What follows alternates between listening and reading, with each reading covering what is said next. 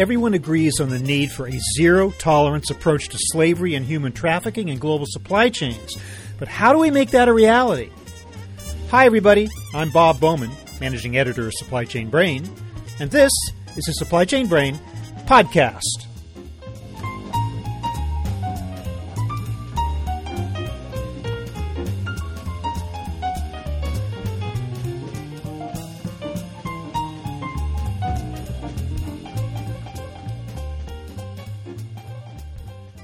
When it comes to the issue of human trafficking and slavery, the goal has to be the creation of a risk-free supply chain. The key for ethical companies is to stop reacting to disclosures of unacceptable labor practices and adopt a proactive approach to preventing them from occurring in the first place. Today, in part 2 of our series on the topic, I'll be talking about what it takes to eliminate human trafficking from complex multi-tier supply chains with my guest Brian Auster, Global Head of Supply and Compliance with Dun & Bradstreet.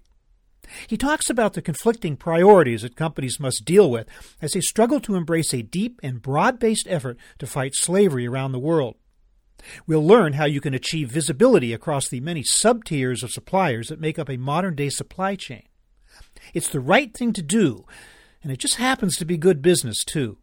So here is my conversation with Brian Auster.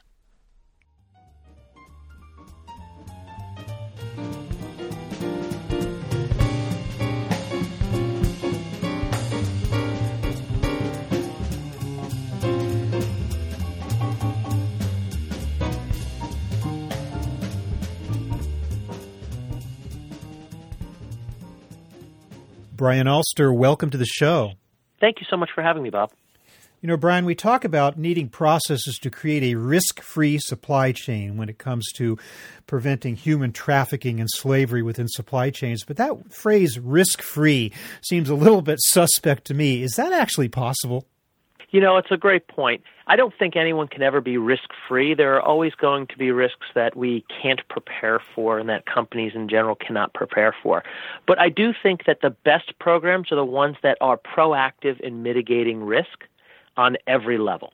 Okay, well, we're going to dive into the details of what that constitutes. But first of all, I want you to make for me the business case for being proactive in this area. It's a great point. There are probably two key areas that procurement organizations historically have been responsible for in the supply chain space, and it predominantly has focused around cost or expense mitigation and reducing overall costs.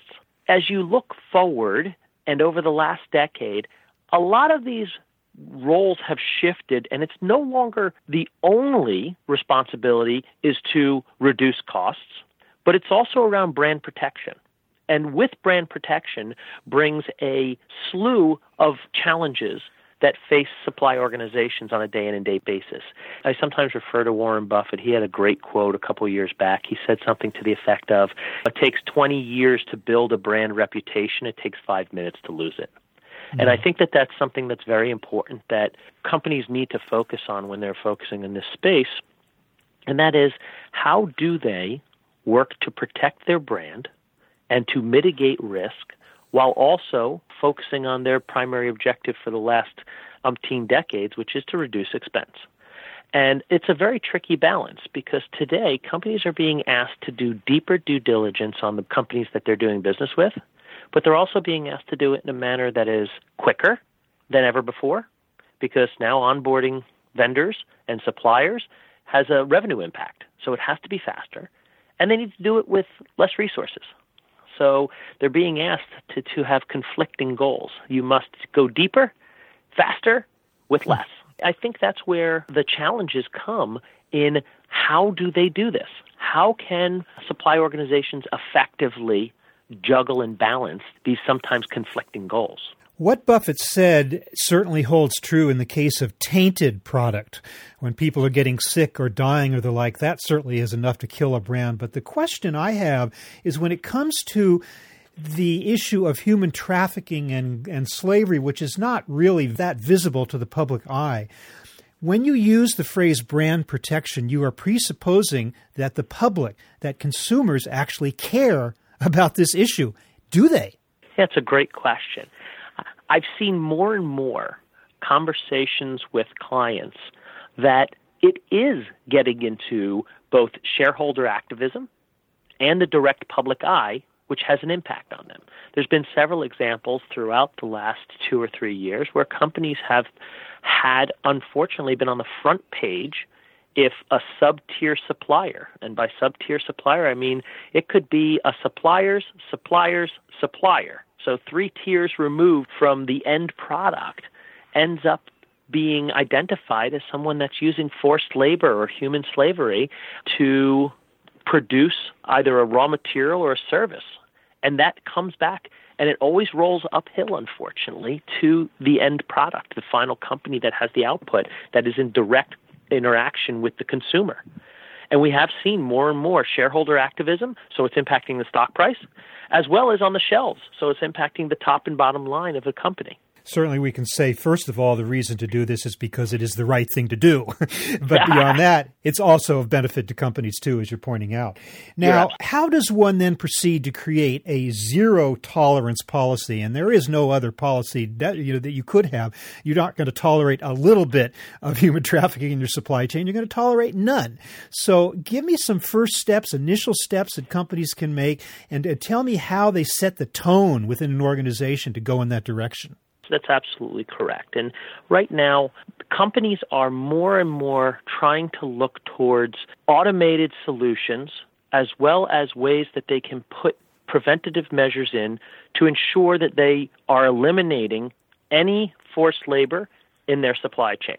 The quickest way to do this is deeper due diligence on every supplier you're bringing in, and it's not enough anymore to just be looking at your immediate tier 1 suppliers. You need to be doing a deeper due diligence on your suppliers' suppliers.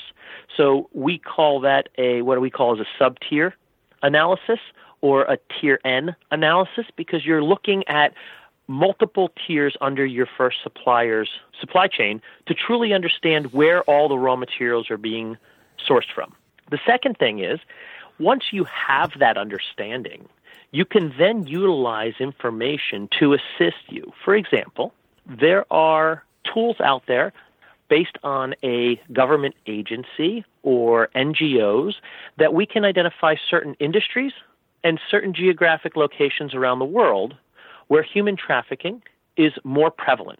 And by simply identifying where in the world and in what industries there's a higher propensity for human trafficking, we can help companies identify where they should be focusing the majority of their efforts to weed out those issues.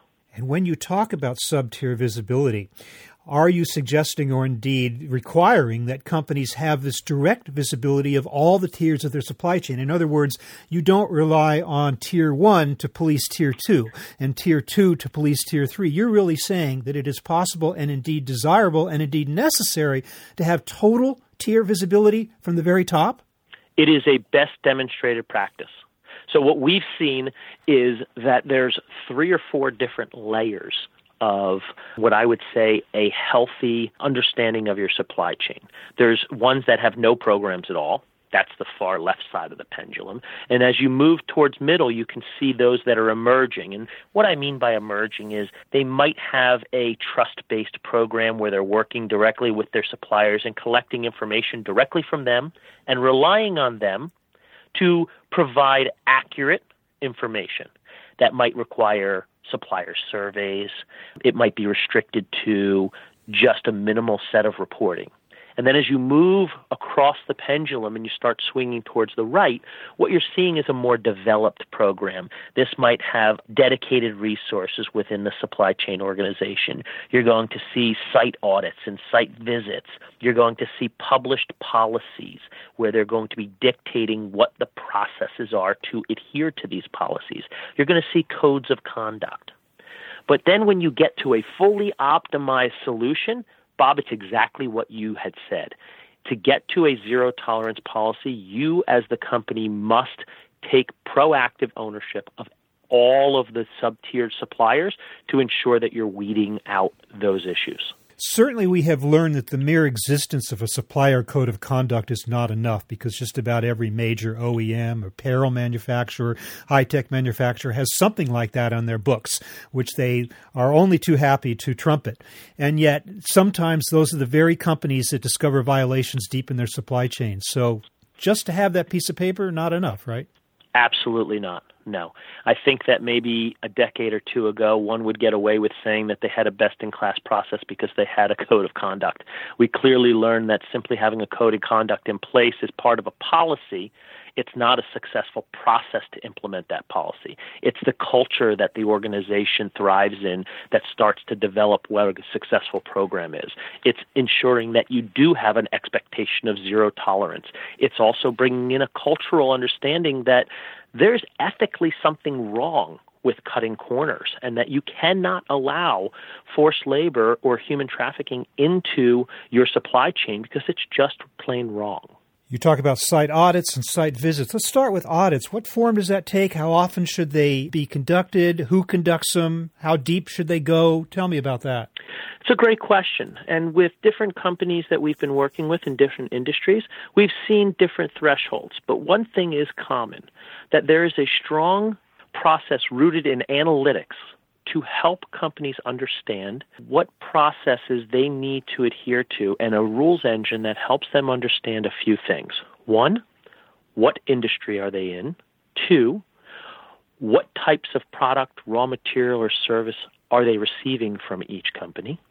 And three, how high a risk threshold do they have should something go wrong with that given supplier?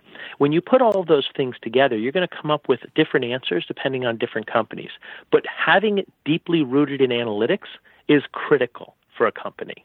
I think that as you look to some examples, I can tell you that, for example, if I'm a technology company and I'm making microchips, I'm going to look at my food services vendor very differently than I'm going to look at where I'm getting the conflict minerals in third world countries to help produce the microchips.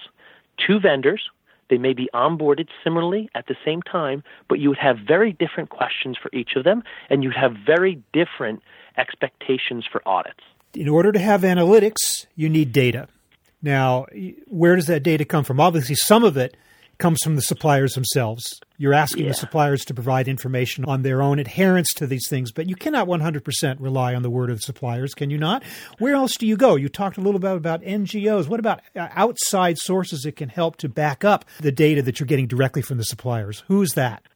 Yeah, you're absolutely right. I talked about that three-legged stool earlier in our conversation, Bob, where companies are being asked to do three things, and they don't necessarily work in concordance with each other. The first is they need to do deeper due diligence. They need to understand exactly who they're doing business with at a level they've never had to before. Secondly, they need to do it faster because the onboarding of new suppliers is in direct correlation to how quickly I can start to grow my revenue or my top line. And the third is I need to do it with less resources than ever before because we are trying to be more cost conscious and more efficient overall. If you do that, the only way to successfully go deeper in the due diligence rabbit hole, faster and with less resources, is to rely on automation and third-party data. Automation is around the utilizing of the analytics we talked about. Third-party data requires you to append data on certain suppliers or third parties that you're engaging with that is not collected directly from the third party.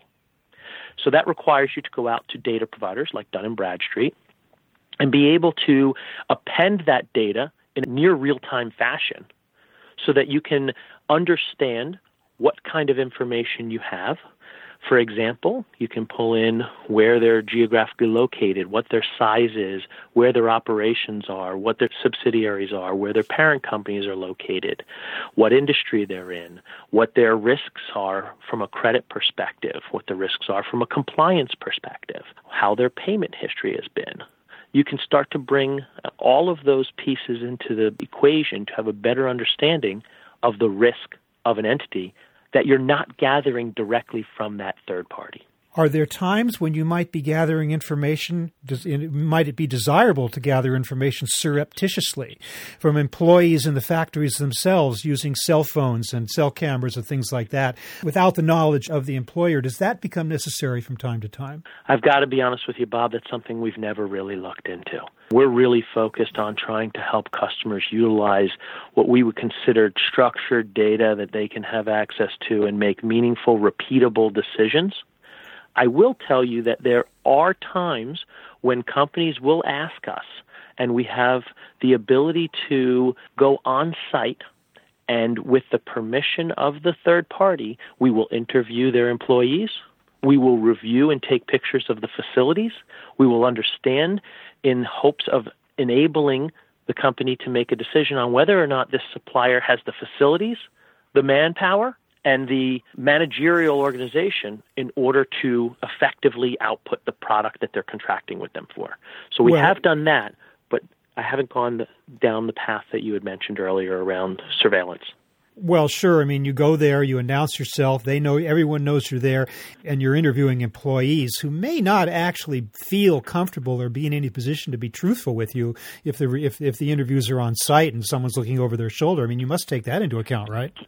We do. A lot of what we can do are things that can't be fixed immediately. We're not just taking pictures of some canned view, but it's also things that I've seen successful in the industry are specific interviews, ability to take a look at the workforce and look at the manner in which the business is being conducted, whether the facility is even large enough to handle the quality and quantity of the potential work that they're going to be doing. So there are ways to circumvent that, but you bring up a good point. It's a point that we have not delved into at this point. So how often should these audits be conducted? The risk assessments that they're doing will typically enable them to determine whether they need to be done multi-times in a given year, depending on the risk that they are inherently creating or scoring them at. I would tell you that you typically see these being done for the riskiest. It could be 2 to 3 times a year is what we've seen and experienced, all the way to maybe every 2 to 3 years, depending on how limited the risk exposure is to the company. I imagine maybe one of the toughest jobs you face is to achieve visibility at the very beginning of a supply chain. In the case you mentioned of conflict minerals, that would be at the mine. In the case of cotton, it would be in the fields where we've seen instances of child labor in years past. Do you have that visibility, or do you need to rely on something a little bit further up the chain, like in the case of conflict minerals, the smelter, not the mine? Can you go all the way to the end there and see what's going on? There are companies that we've worked with that have been very successful at finding their way back to the very, very beginning of the process. And I will tell you, it takes a lot of time, a significant amount of effort, and a tremendous culture to understand how important it is beyond just a P&L or a revenue number. It's about making sure that we are doing what's right for the world. And I think that you're starting to see that more and more, starting at the top of the house in the C-suite. You're starting to see that mandate coming down across all industries.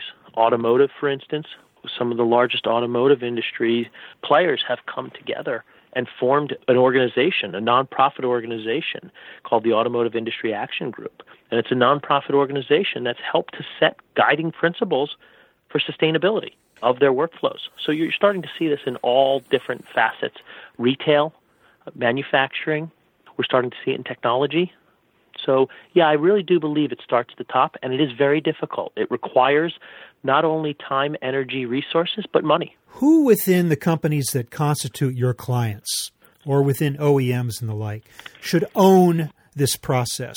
Should there be a C-suite officer who oversees ethical supply chains? Who is typically that individual who will set the tone and oversee everything from the standpoint of that company? You know, it's a really good question.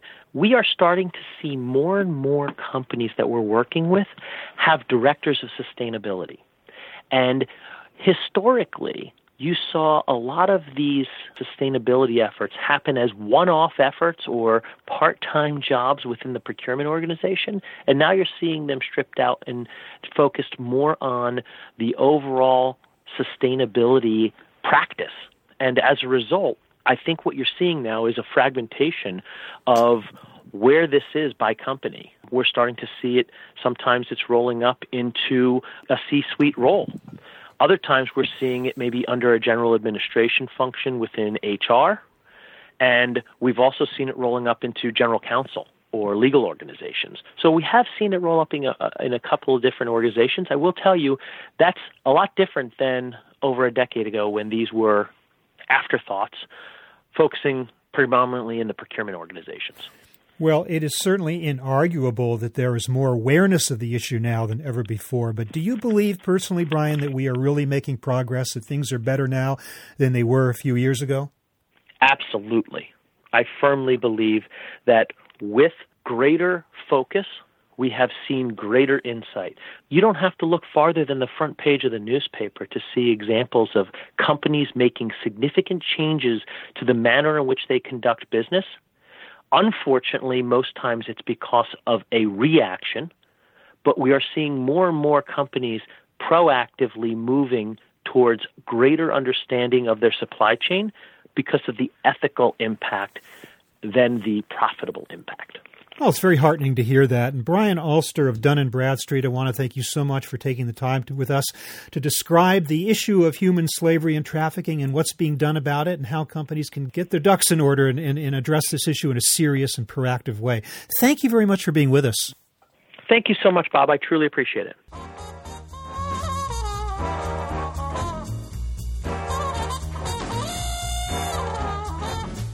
That was my conversation with Brian Alster of Dun & Bradstreet, laying out a strategy for eliminating human trafficking and slavery from supply chains.